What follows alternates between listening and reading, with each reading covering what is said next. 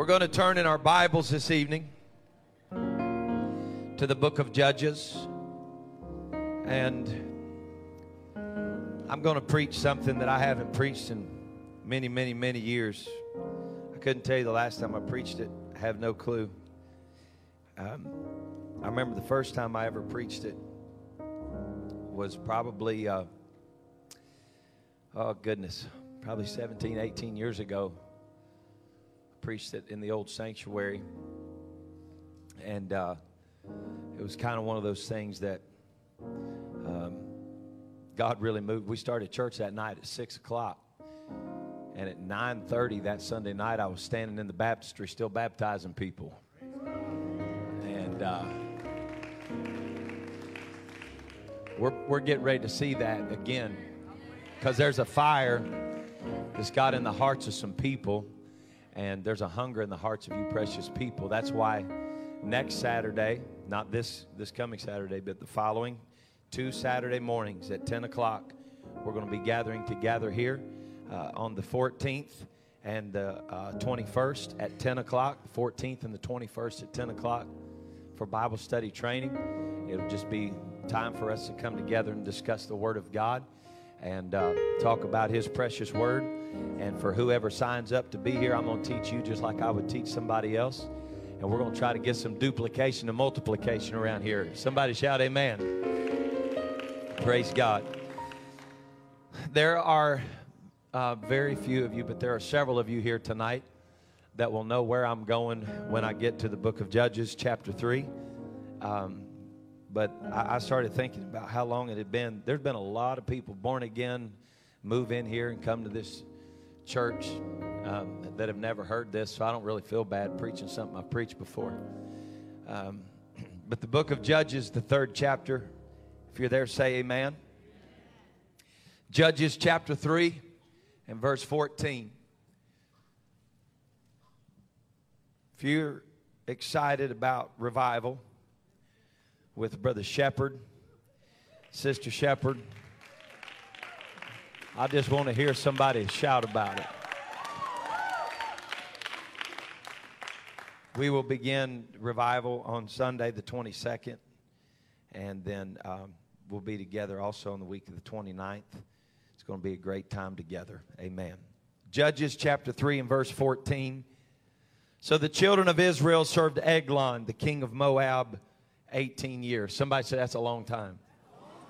But when the children of Israel cried unto the Lord raised them up a deliverer. Aren't you glad He hears us?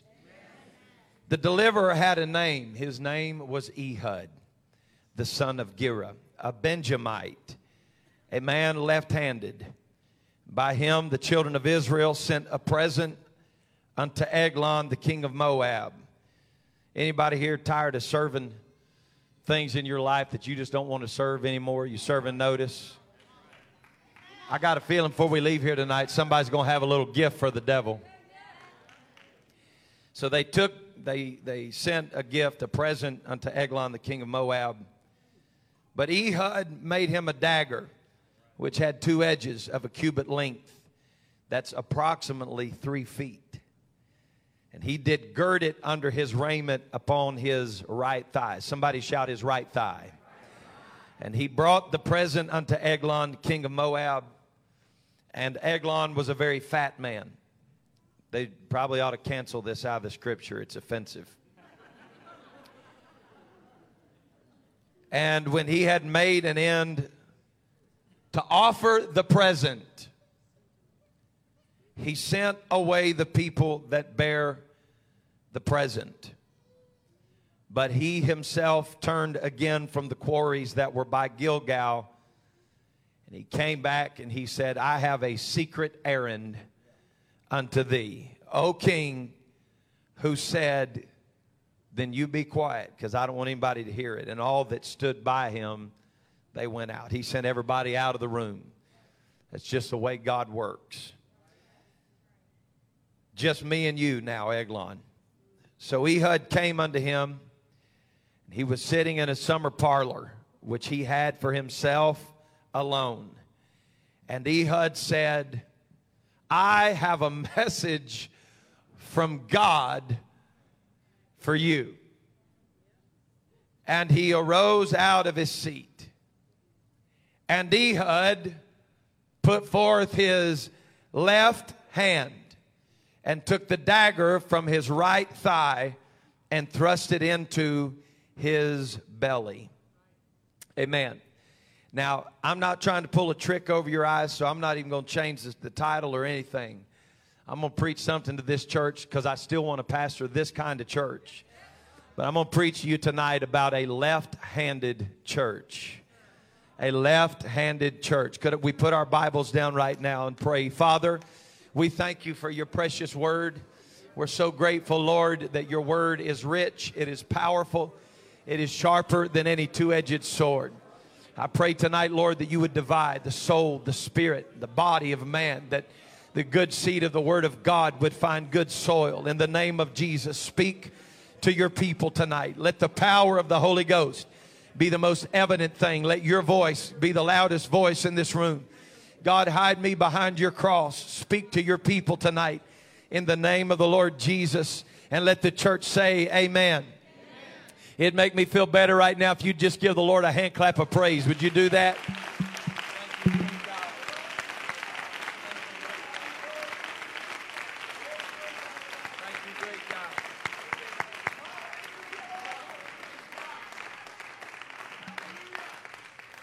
May the Lord richly bless you, and you may be seated. I'm going to preach to you tonight about a left-handed church. I'm going to lay a little bit of groundwork here. I don't know how long I'll be in the pulpit, but I want God to help somebody in this place tonight. And if at any time you get to feeling inspired by the Holy Ghost to shout amen, you just need to know it's in order. Amen. If you want to give the Lord a shout of praise tonight, if you get to feeling the Holy Ghost and want to step out into the aisle, that's all right with me tonight. You're in an apostolic church. Amen. So there's an interesting word here that in the King James Bible is put together. We find it in the 15th verse of our reading tonight, and the word is left-handed. Left-handed. It is put together as one word, left-handed. And we only find this mentioned on 2 occasions in the Scripture totally, that word left-handed. It's kind of interesting. And so, you know, God doesn't waste words.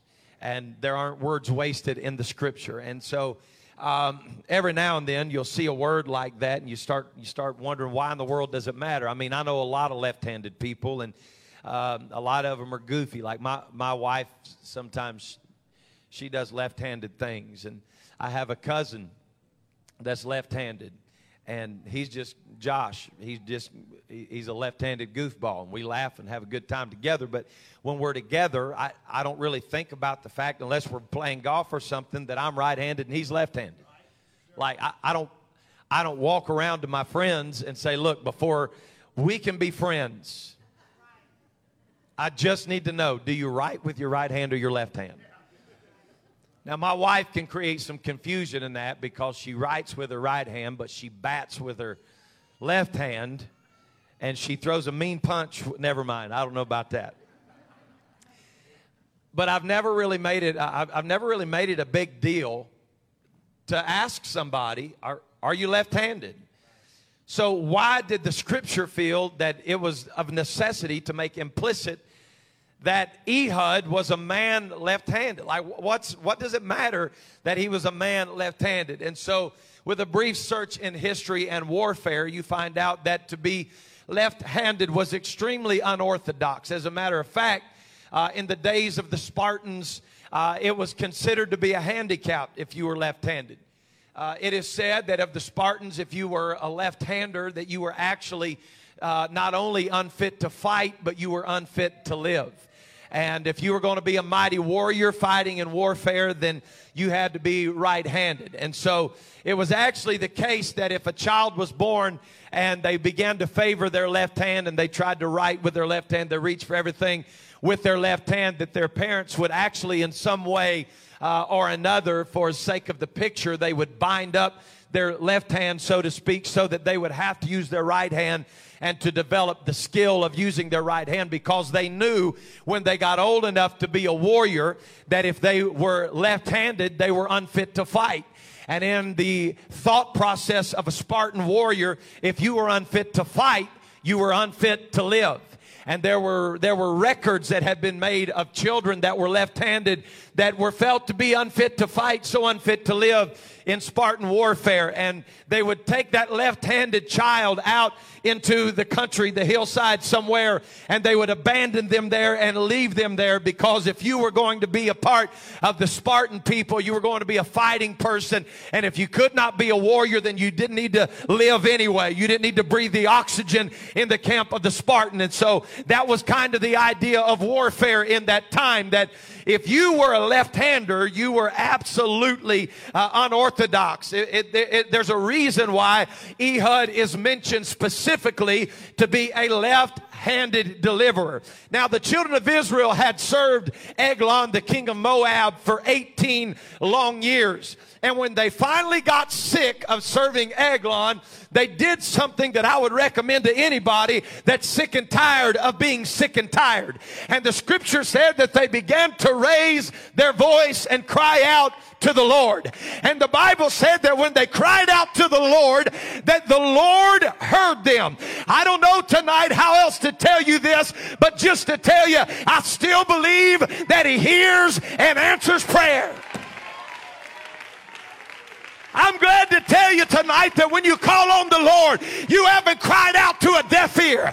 You're not crying out to a brass heaven, but God hears us when we call.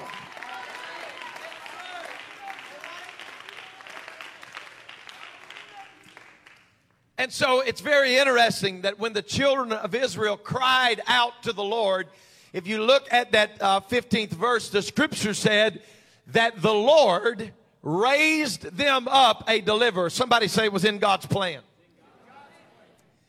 God raised up a deliverer, but God chose the left-handed man. God chose Ehud. Ehud was not chosen by the people. He was raised up by God. So God raised up a man that was left-handed. Why did He raise up a left-handed man? Well, I'm glad that you asked, so we're going to talk about this for just a little bit. If you were left-handed, as I said, you were unorthodox. It was something that was unexpected. It was something that you would not see. I remember back in the days when we played a lot of softball around here, and thank God we got delivered from that before we all were lost and went to hell. And it wasn't because of softball. It was because of our attitudes. Well, some of us.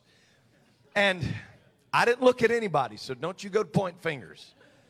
But it was always interesting. If you've ever played sports with my dad, he's very vocal. And my dad later on when we played league softball, he was the pitcher. My dad pitched a lot, most of the time. And he was always in control of the field. He always knew what was coming up. And so we'd be playing the field. I played second base for a while. Then I went to the outfield and played left and left center for a while. Played rover for a little while. And I always remember hearing that high shrill preacher voice coming from the pitcher's mound. Every batter that came up, my dad was placing us and telling us where to go. My dad would start hollering, left center, come in. Right center, scoot over. But whenever there was a left-hander on the other team that came up, it shifted the entire field. Any softball players know what I'm talking about.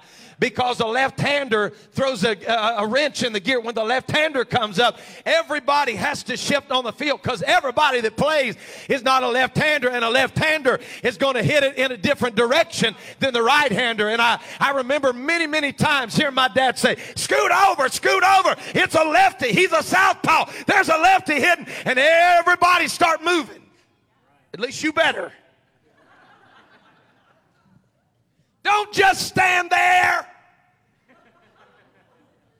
So we'd start moving because the lefty was up. The lefty was unorthodox. They changed everything. They changed the strategy. They changed the way that you played. They changed the way that you thought. You couldn't just stand the way that you used to stand when there's a left-hander at the plate. If you do, you're going to get smoked. And when the ball goes to the fence and you give up a double, it's going to be a bad few minutes in the dugout when you get back over there. I'm just telling you. And so the left-hander would change things. But why would God specifically pick a left-hander and raise him up to destroy Eglon, the king of Moab? Any lefties in here tonight? Wow, this is an odd church. Praise God. We got some lefties in here tonight. Here's what you need to remember. If you were a lefty, you were no threat. Because if you were left-handed, you weren't fit to fight. And so the Lord raises up a left-hander. Now, how many of you feel like that today you could walk in to see the Queen of England or the King of any other land or the President or whatever? How many of you feel like tonight if you just got to want to see President Joe Biden, you could just walk right into Washington and say, I'm just going to walk in and talk to the President for a minute.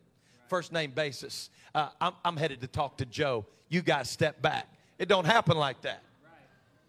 When you go in to see somebody of highfalutin importance, they're going to check you out, you know. You're not just going to walk in there and them say, oh, yes, please walk right in. Oh, they're going to say, excuse me, sir, where do you think you're going? And then they're going to start checking you. But the scripture specifically said that God raised up Ehud, a man left-handed, and that he put the dagger under his... See, y'all are preaching so good right now. He put the dagger under his right thigh. Well, what you need to know is that more than likely when Ehud went in to see Eglon, he would have got checked the same way that you got checked if you were going in to see the king. But when he walks in, because we know he's no threat if he's left-handed, that if you're going to be tough at all, you're going to be right-handed. When he walks in to see Eglon, automatically the security detail of King Eglon would have reached down and checked his left thigh, because any mighty man would be hiding a dagger under his left thigh. But the left-hander that God raised up hid the dagger under his right thigh. Well, here's what you need to know, is that when God raises somebody up that's unorthodox, the enemy never sees him coming. And when Ehud walked in that day, the enemy thought he knew the strategy, but what he didn't know is that God had raised up a left-hander. I feel like God is about to raise up some left-handers in this hour that the enemy thought he knew you. He thought he knew that where you were going to be. He thought he held you down. He thought you were finished, but you... I feel like preaching in here tonight. Eglon never saw him coming. Never saw him coming. He was a left-handed man that hid the dagger under his right thigh, because when God raises something up, he does it right. It's about time we quit forecasting every move to the devil. It's time we quit being so predictable. It's just about time that we let the devil know you picked a fight with the wrong man. You picked a fight with the wrong woman. I've come to tell you tonight, we need some unorthodox apostolics that are willing to fight the good fight.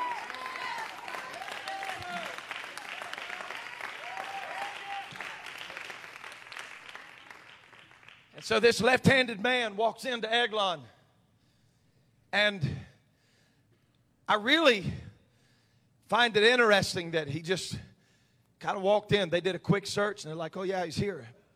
And then a second time, the scripture said, he leaves the present, got access, and then he leaves and gets down to the quarries by Gilgal, and he goes back. And this time, he's already in. There's already trust from Eglon. So he walks in, and old big boy, Eglon, the scripture said it, not me, don't be offended. And Eglon, the heavy-duty fella, is sitting in his summer parlor that was reserved only for him. And when Ehud walks back in, he says to him, I have a message for you from God. God has given me a message for you. Well, when Eglon heard that, he sent all of his security detail out. And so now it's just Ehud and Eglon. Face to face. Nobody else around. And Ehud is there with a message from God. What was the message? I think the message became pretty loud and clear when he took that 3-foot dagger and shoved it into Eglon's belly so far that actually it ruptured his colon and the dirt poured out of him. It was a job that the Lord had raised him up to do. The message was, it's just me and you now. There's only room for one of us in this place, and I don't plan on leaving. Listen to what I'm telling you. At some point in your life, you're going to have to come face to face by yourself with that spirit that's been tormenting you. And you're going to have to let the enemy know, I'm here with a message from God. And the message is, you've had your last day with me. We have served you for the last day.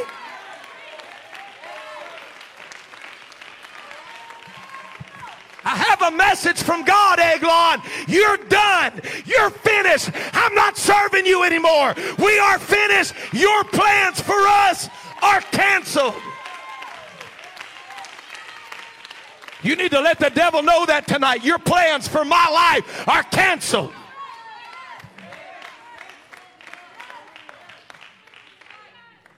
So the first thing we know about a left-handed man, that the Lord would mention it, is because a left-hander is absolutely unorthodox, and the enemy never saw him coming. I mentioned to you early in this sermon that the word left-handed, as it's written in King James, left-handed, one word, it's only mentioned twice. And the second time that it's mentioned is in Judges, the 20th chapter and the 15th verse.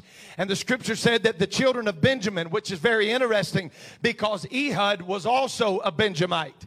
But the scripture said that the children of Benjamin were numbered at that time out of the city 26,000 men. Somebody say 26,000. There were 26,000 Benjamites that drew the sword beside the inhabitants of Gibeah, which were 700 chosen men. Out of the 26,000, there were 700 chosen men. Among all of this people, there were 700 chosen men. Somebody shout it. What? Left-handed. And every one of them could sling a stone within a hair's breadth. I want you to do a little bit of math with me. It doesn't have to be accurate, but I just want you to consider the percentage.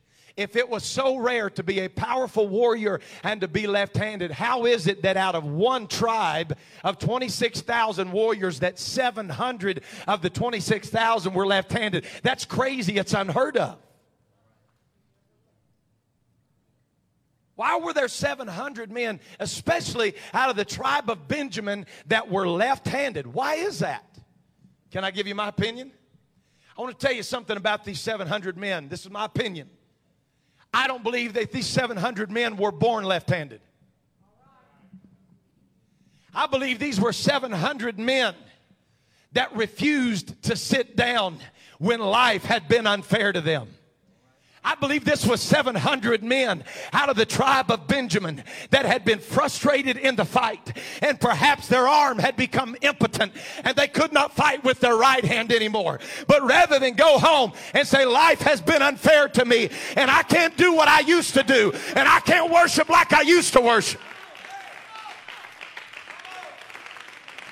I believe this was 700 men that had become injured in the fight, but at some point they said, it's still worth fighting for. I may not be able to fight like I used to, but I'm going to go about it another way. You got to watch these left-handers because they're unorthodox.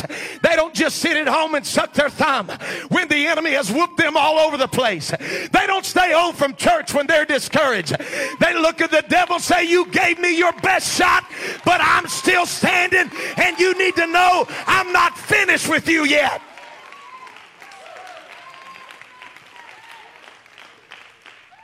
There's a principle we've got to get about these 700 men. These were 700 men that, in my opinion, and it's just that in my opinion, they had become handicapped and impotent on the right side of their bodies somehow in fighting. So they learned to go about it another way. But the thing that we need to understand in this principle is that they did not, again, the Lord doesn't waste words. They did not just learn to fight left-handed. The scripture said that they could all sling a stone within a hair's breadth. I want you to think about what I'm saying right here. I haven't always fought like this, but I'm going to be the best that I can be, even if I'm broken. God, I want to help somebody in here. I'm not saying to you that life is always going to be fair. I'm not saying to you tonight that it's always going to go your way. But what I'm saying to you is, if you want to win, you can win. If you want to succeed, you can succeed.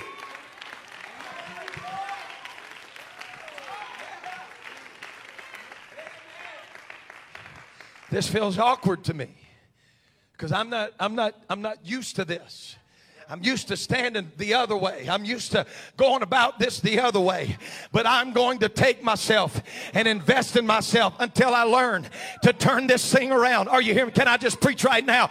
I'm going to keep working on this until I turn this thing around. This is not the way I dreamed I would be. This is not how I imagined that I would fight at this stage in my life. But I refuse to sit down, and I refuse to shut up, and I refuse to quit. I'm going to keep on working until I get it done. 700 men that had never fought like this before, but they continued to work. Listen, I'm going to tell you something else that you need to know about these 700 men. It was a system because they were separated and isolated from the rest of the 26,000. They were separated into a group of people that had all been wounded before, and they didn't learn to throw that stone within a hair's breadth all by themselves, but they had somebody that came along beside them that had learned to grow strong in their left hand, and they said, hey son, I've been where you are before.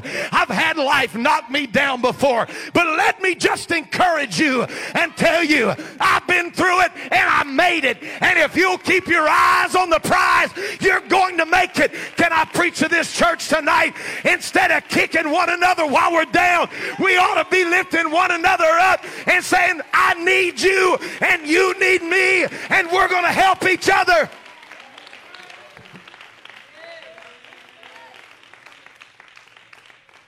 We got to get rid of this little spirit of petty offense. That when we're struggling and somebody comes to help us, we say, I don't need your help. Son, that sling looks a little awkward in your hand. None of your business. We've let the spirit of offense get on us because we've been wounded. You know, there's some people, now I'm just going to preach this while I'm here. There's some people that have no business slinging stones because they haven't learned how to be accurate yet.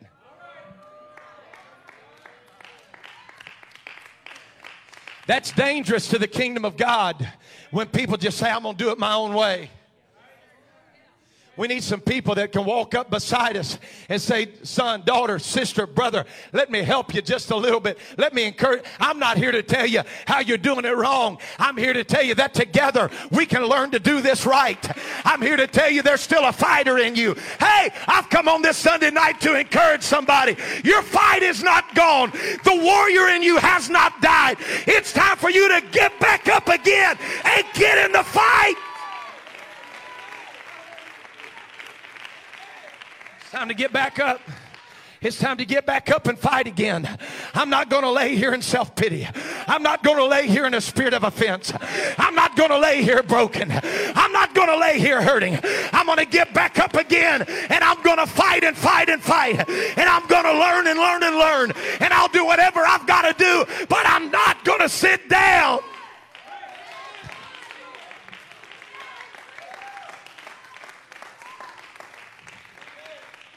So listen to what I'm telling you. This group became known for their precision. Oh, it's about to get tight. I just feel it coming right now. They became known for their precision and not their handicap.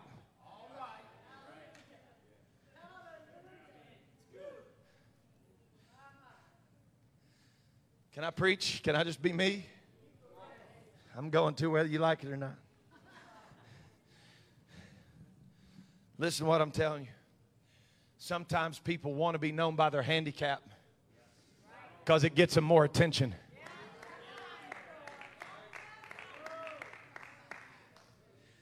Brother Snow, if this ain't all right, I'll let you finish it. Am I all right?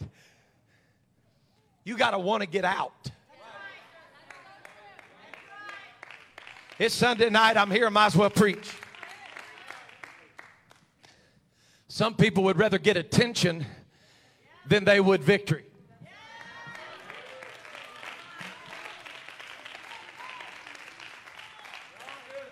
It ain't going to cost you any more tithe paying money if I preach the way I'm preaching right now. That's why Jesus would ask a foolish question to a man who had laid on a bed for over 38 years. And the question that the Lord asked him is, wilt thou be made whole? What a dumb question. Of course I want to be made whole. Really? Jesus had to ask him the question because sometimes the porch becomes a way of life. The scripture said that there were 5 porches there. And each porch was identified by the type of brokenness and impotence that was on each porch. There were people on a lame porch and people on a blind porch, if you would. If I could just give you a couple like that. You had like the blind people, you had the broken people, you had the deaf people. And these people were grouped together in the city center there at the pool with 5 porches. And everybody, the danger there is that everybody had a similar story to yours. And so the issue becomes, after a little while, you learn to get in this system of self-preservation. Oh, God, I'm preaching right now. Where it becomes not about getting better and getting out, but just living through the night. Because you've had so many friends on the porch with you that they died in the middle of the night, and you wake up the next day saying, phew, I made it through. I guess last night wasn't my time. I guess it wasn't my turn. And so today I'm just going to lay right here. And so when Jesus walks up and he asked this man that had laid there almost 40 years of his life laying on the porch, that was a new way of life. It was a mindset. Jesus asked him the question, do you want to get out of here or not? And the first thing the man says is not a great big boisterous loud, yes! You could see the mindset on the man when deliverance was standing by him with his hand extended. And the first thing out of his mouth is, I don't have anybody to help me. Church, I'm preaching right now. My God, I'm preaching. Here's what you need to know. Is that your true deliverance is not predicated on one other person in this world. Your salvation is not predicated on one other single man or woman in this world. And I say that on either side of the coin. It doesn't matter how you were raised or what your pedigree is. If you want to be saved, you can be saved.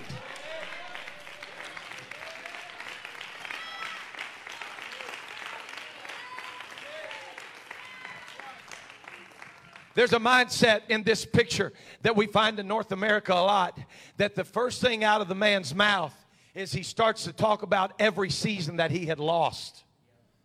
Listen to it, Bishop. It's there. He said, every time I had the opportunity, I didn't have anybody to help me. Listen, oh, God. This is how you miss breakthrough. You're complaining about not having what's standing beside you.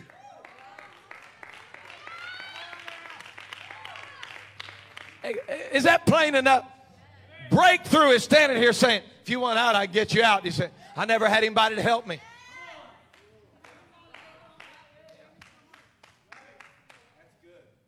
How many times have I been guilty of telling God how bad it is? I come to a Sunday night service full of faith, and I hear the Holy Ghost say, I can bring you out, and I'm going, This one here, Lord. This one's pretty bad. I don't want y'all to get sick of hearing about it, but I love to testify about this because I know it drives the devil nuts. I used to pull in this park. I'm being honest to God. It drove me insane. Brother McLean, I literally had times it would bring me to tears when I'd pull in this parking lot and look at the roof on the old church. There were tabs missing on the shingles. And I sat right out there by that red building that looks like a prison camp.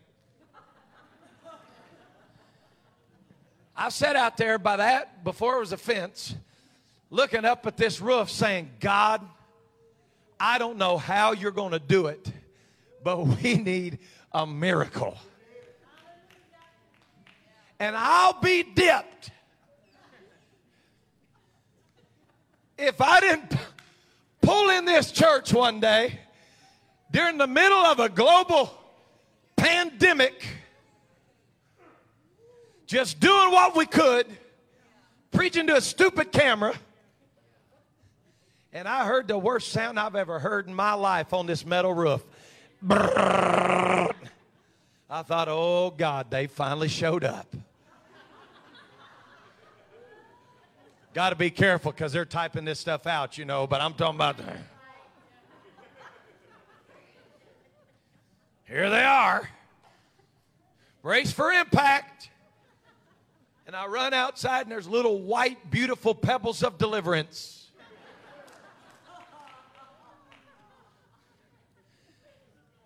And I look out in the parking lot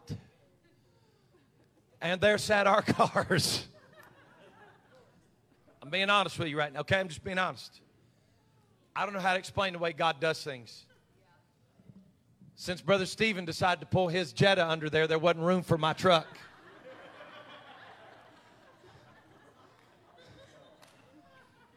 It's like Brother Jordan gets his car, my wife gets our car. There's my truck and Stephen's car, and he's like,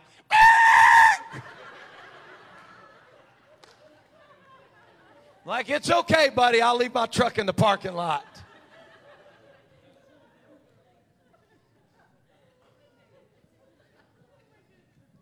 And I don't know how. I'm serious. I'm being honest before God. We did not have a single dent on our vehicle. None. Not one of our vehicles had a single dent, to my knowledge, anywhere on any of the vehicles, but it did enough damage in 5 minutes of a hailstorm for God to send an insurance adjuster out here and say, we're putting new roof from the street all the way back to that house.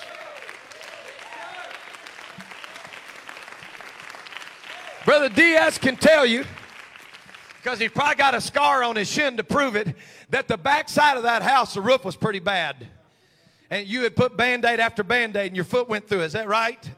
But the Lord said, watch me work in 5 minutes. Quit telling me how bad it is and let me just show you what I can do for my people.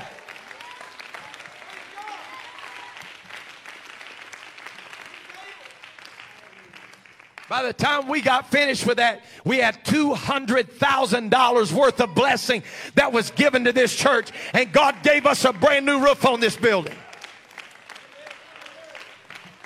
And so, the only part of the roof that they did not fix are the brown spots that you see when you walk into the lobby. And so I started to gripe the other day and be like, man, look at this. Seriously, honest to God. Brought the roof right here. He's sending somebody else. Blah, blah, blah, blah, blah, blah. And I was like, God, now how in the world are we going to do that? And I just felt the Holy Ghost go right in the gut. It's like, have I ever failed you? Listen, Brother Marty Ballestero told the story. He said that he left his dad's church, South Bend. He was going to go evangelize. So his dad asked him, he said, where are you going to preach? He said, I don't know. The Lord just told me to go. He got all the way down to Louisiana.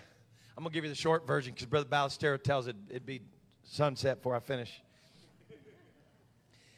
He said he got all the way to Louisiana and his car broke down on him. He was like, I'm doing the will of God. I don't know what I'm supposed to be doing. He said he was so hard-headed. He said, I refused to call my dad and tell my dad I was broke down because I had my big boy britches on, and I told my dad I was going to be an evangelist. But I broke down. Dad, we all do it. We all break down. And he called his dad, and he said, hey, son, where you at? Call him collect. He said, where you at? He said, Dad, I'm in Louisiana. This little diner over here. He said, what's wrong? He said, my car's broke down. I don't know what I'm going to do. And he said, son, I'm going to tell you something. He said, God's going to provide for you. He said, and if God don't provide for you, I'm going to build you a monument that's bigger than anything in Washington, D.C. He said, well, Dad, what's a monument got to do with it? He said, because if God lets you down, you'll be the first man in history that God has ever let down.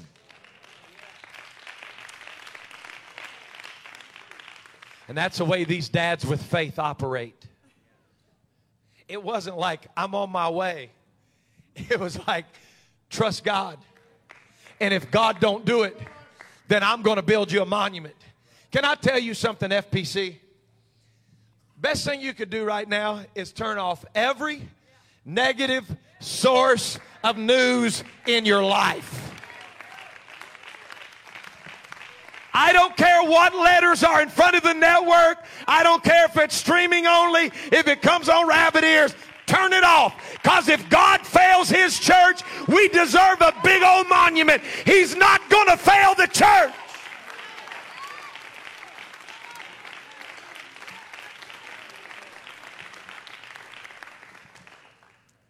So the devil thought for sure that he had crippled the church and that we were done.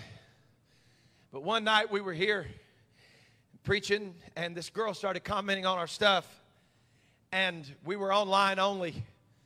And this girl started commenting. I was preaching on baptism. She said, I'd like to be baptized.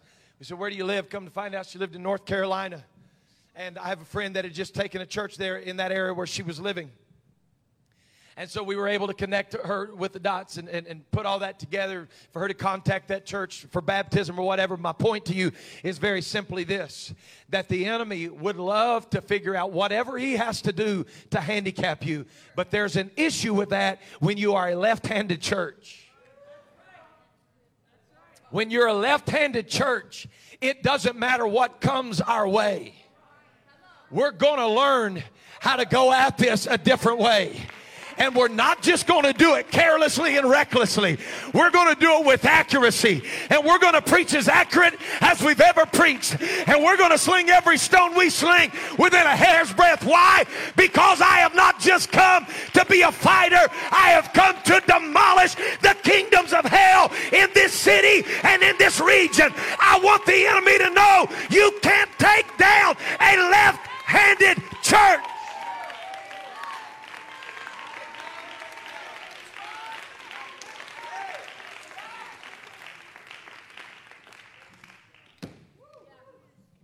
I'm not saying this to be ignorant, and I'm not saying this to sound like I'm arrogant at all tonight, but I know whose I am and I know who I serve. And so I'm going to go ahead tonight by faith and declare to the Delta variant they need to meet the Bravo variant. You know what B is? It stands for the blood of Jesus. And I'm standing tonight in this pulpit to declare, Satan, the blood of Jesus is against you. I will not be afraid of what man can do to me. I will not be afraid, but I will declare the blood of Jesus over my mind and my body every day. I'm not afraid of you, devil. We'll go about this another way.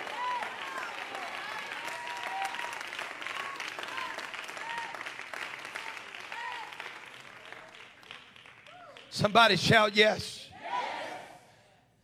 I'm so tired of the enemy feeling like he's the one that sets the agenda. Because a left-handed church says, I don't fit in your agenda. Your agenda was to break me down where I couldn't fight. But my agenda was to do whatever I've got to do to get back up again. I'm preaching to some left-handers in here tonight. I'm preaching to some left-handers in here tonight. The enemy thought he had took you out. He thought he put a hook of addiction in your jaw.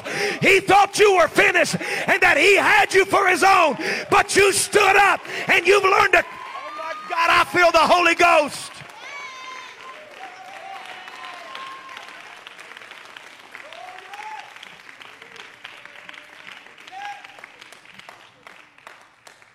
I'll never forget the day I received a phone call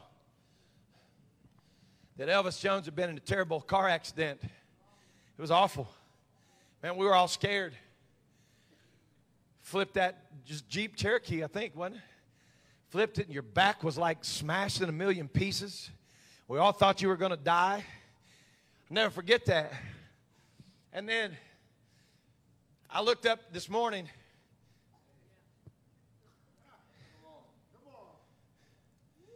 I'm like, man, the devil's tried everything he knows to do. But the problem is some of us are just left-handers. Truth. And God ain't finished with him yet either. Just keeps him around. He hates you. The devil hates your guts. You know that? It's my buddy right here. She's my friend.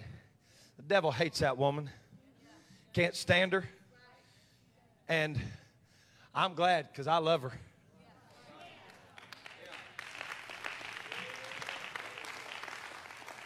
But I'm going to tell you something. And I'd never offend nobody. She loves me enough. I ain't going to offend her. But I'm going to tell you something. You'd never know what she's been through by the way she worships.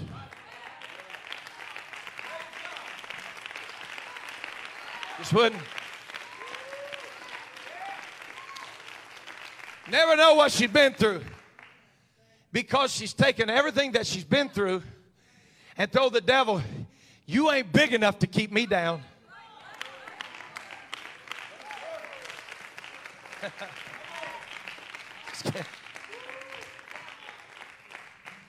I looked up tonight and I looked at one of my biggest left-handers in here tonight, Brother Castro.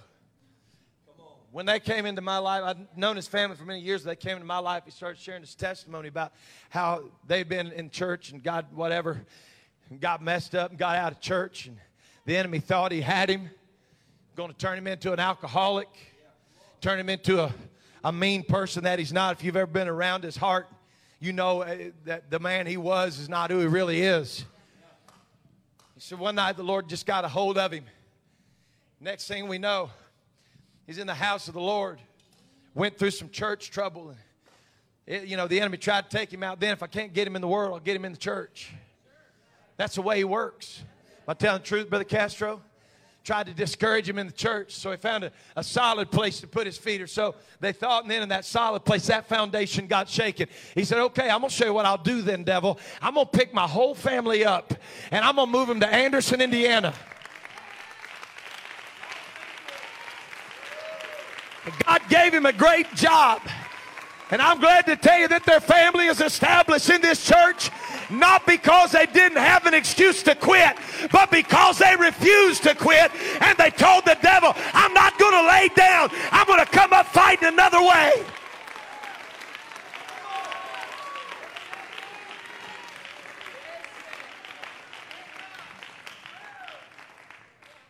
Man, I feel God in this place. The reason I'm preaching the way I'm preaching right now is because I need somebody in this house to realize before I shut my mouth in this pulpit that God is not finished with you yet.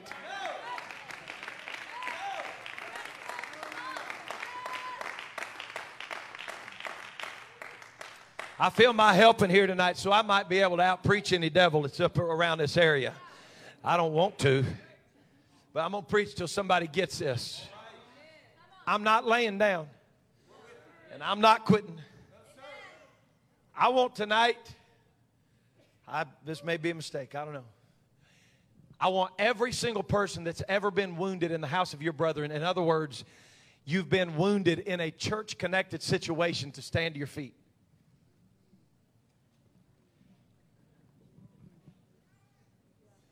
So then why aren't we all lost? Do you see this group of left-handed people? Are you hearing what I'm telling you right now? I could walk through this church right now and start telling you story after story of every man, woman, and child that's standing in this place. But here's what you need to know. They're still standing. There are men and women in this room that had every excuse to quit when I was just a kid. But tonight, they're still standing, and they're still preaching, and they're still dancing, and they're still shouting, and they're still worshiping. God's not finished with us yet.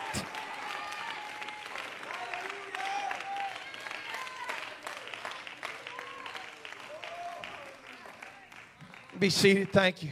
I'm almost done. I'm glad to have Amanda here tonight. Amanda Perry, very dear friend. Loved her family since I was a little kid. I was explaining to somebody who she was. It was asking who she was, and I was telling them the story how we were connected to him, and that we loved her precious dad and all that you've been through. Just sharing that. And I started thinking about some of you precious people here tonight that have experienced great loss. Great loss beyond what I could ever imagine. But I used to preach this sermon quite often in my younger days when I was preaching a lot of young, like youth services and things like that. I preached about, and I wish I had one here tonight, I preached about the spirit of Bobo the Clown.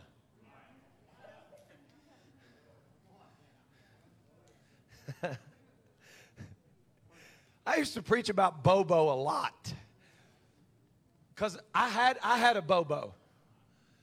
I do now, but he's a Boston Terrier. We call him Bobo. But Bobo was one of those little tall, egg-shaped, like about this tall, little blow-up thing that had a clown face on it, and some of them had different faces like wrestlers and whatever.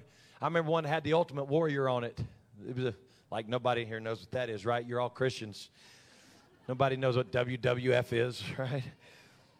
But Bobo the Clown was very popular. It was like a little tall deal, like had this little egg-shaped top. But in the bottom of it, it had sand. It had weight. You'd blow that thing up and it'd just stand just like this right here. And honest to God, you could walk up and hit that thing as hard as you wanted to hit it, and it'd fall down, and then it'd pop right back up, and it'd just stand there and do that. Anybody ever have one of those? Bobo was amazing. I have beat the thunder out of Bobo. I have kicked, punched, scratched, suplexed, thrown it against the wall. I promise to God, you could pick that thing up and boom, throw it against the wall. It'd fall off the wall, hit the ground, and stand right back up. Bobo didn't even have hands, but he was left-handed.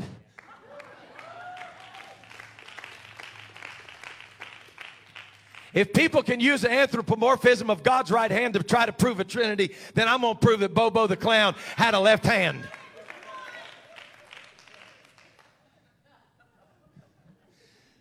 But there's something about the spirit of Bobo. Devil, just hit me if you're going to hit me.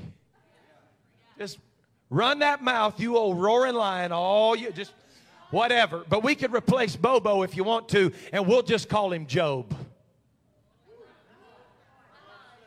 Because you can take everything I own. You can take all my possessions. But there's something inside of me. Bobo had that air inside of him and weight in the bottom. He said, there's something inside of me that you just can't take from me. You can take my family. You can take my home. You can take my cattle. But you can't take the spirit that's in me.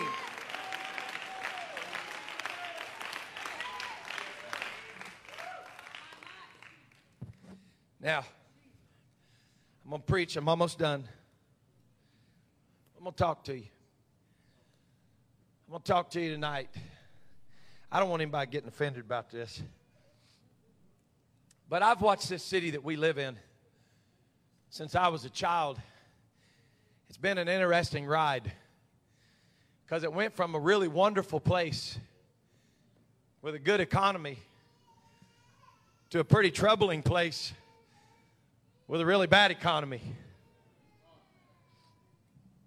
It's like we were a General Motors city.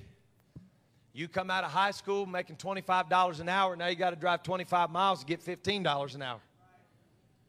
It's interesting. But there's something about it that I think is so crazy to me. If you just look at a measure of church growth, financial growth, and whatever, I want to tell you something about this city. That God put a church in this city that has never, ever gone without, even when the members of this church lost their jobs and their jobs moved away and went to Mexico and wherever else they went. I'll never forget my wife and I going to Mexico to preach a camp meeting, a conference. And we drove by coming out of the city that we had landed in. We were driving out. We looked off out in the side. And all the same signs that used to be in this city were right there by the road. It was crazy. I looked up and there was Delphi and Delco. And I'm like, that's familiar. And we had people in this church that they just walked in. They were like, sorry, you don't have a job.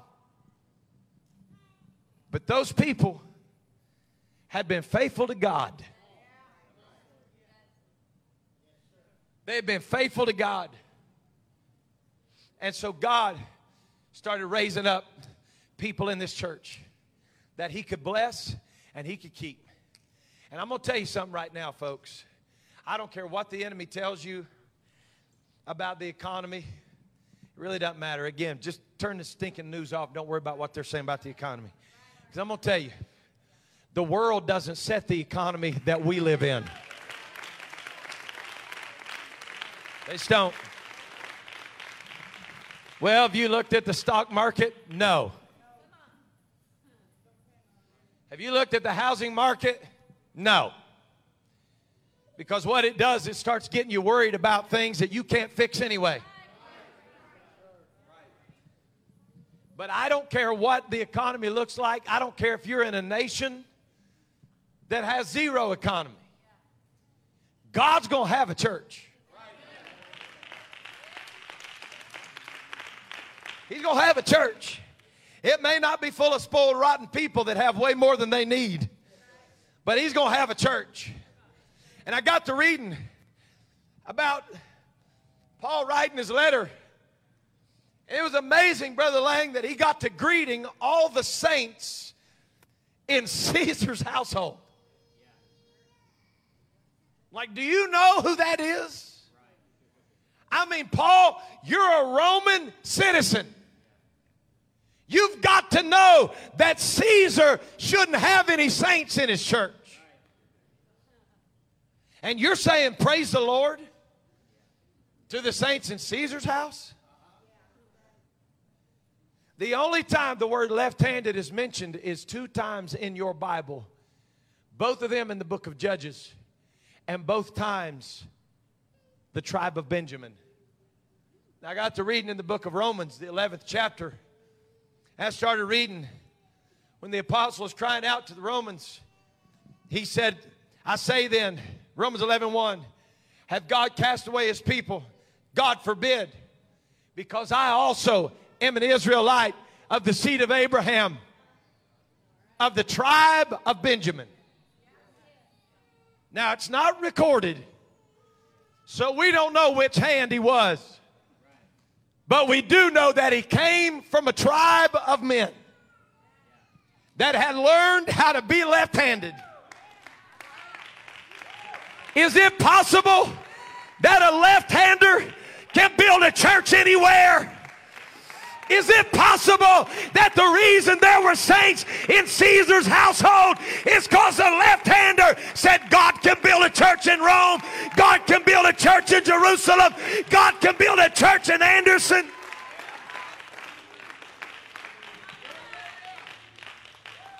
I'm not looking at our society for the kind of church that God is going to build.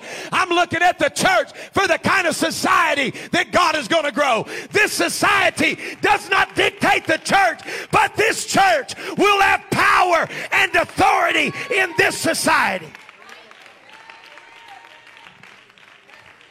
Pastor, what are you going to do when they tell us that we can no longer preach against sin? I'm going to do the same thing that the apostles did when they told them they could no longer preach in his name. We're going to keep preaching it because a left-hander don't give up.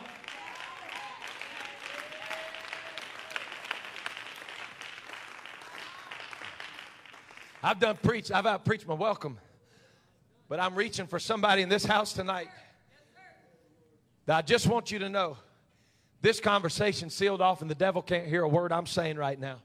There's enough angels and Holy Ghost in this house, the devil can't hear me. So let me just tell you what we're going to do. We're going to catch him off guard. We're going to be the unorthodox people. We're going to be the people that have been hurt and we've been wounded. We've got our battle scars and we may even be impotent to how we used to fight. But what he don't know is I have a message for him from God. And it's hidden under my right thigh. He never saw it coming. This is what I want him to know. He just thought this was his city.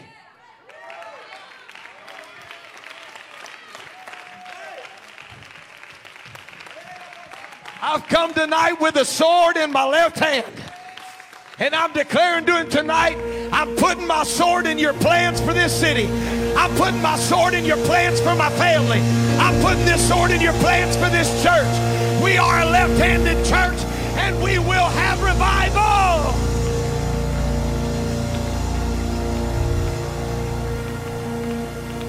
The devil thought he had you. The devil thought he was going to turn you inside out. But Josh, we got a message for him tonight, son.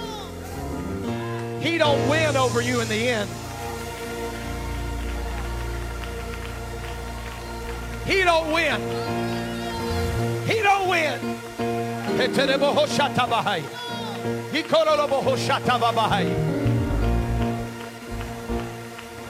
I want all of our students to come up here right now. We're going to pray and anoint all our students. If you parents want to come with them, that's fine. We're going to anoint over all our students. And we're going to pray. But we're not just going to pray an anointing. We're going to pray a left-handed anointing. We're going to go at the enemy this year in a way that he never saw it coming. Why don't you look at all these precious kids? Now, if we've got any faculty, student, teachers, anybody in here that's working in the school system at PCA, any schools, I want you to come right now.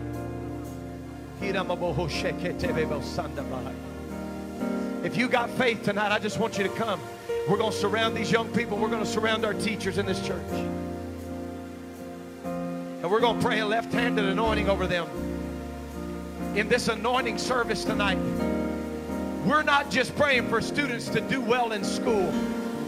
We're praying for students that will dominate the spiritual atmosphere. We're not just going to be good students. We're going to be warriors. I want you young people to look, and I want you to see all these people that are standing behind you. And I'm going to tell you from the heart of your pastor tonight, you hear me, we're behind you. We're behind you 100%. We stand by you and we stand behind you. And all these people that are going to pray for you tonight, they're not going to quit praying for you when we leave here.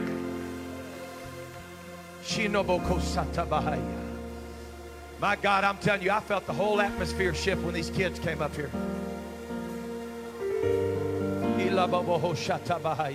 I just want you young people, as you start to feel the Holy Ghost, to just raise your hands. Just raise your hands. Lift your faces to the Lord right now. We're not in any hurry. Come on, it's starting to flow across these kids right now. You can just see their facial expressions start to change. Look at this.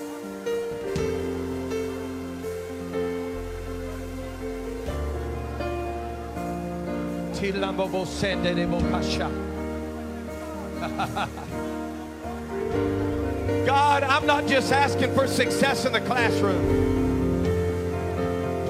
I'm asking you to let an anointing that is vicious and powerful rest on these young people tonight. Come on, Bishop. Come on, Brother Wendell, men of God.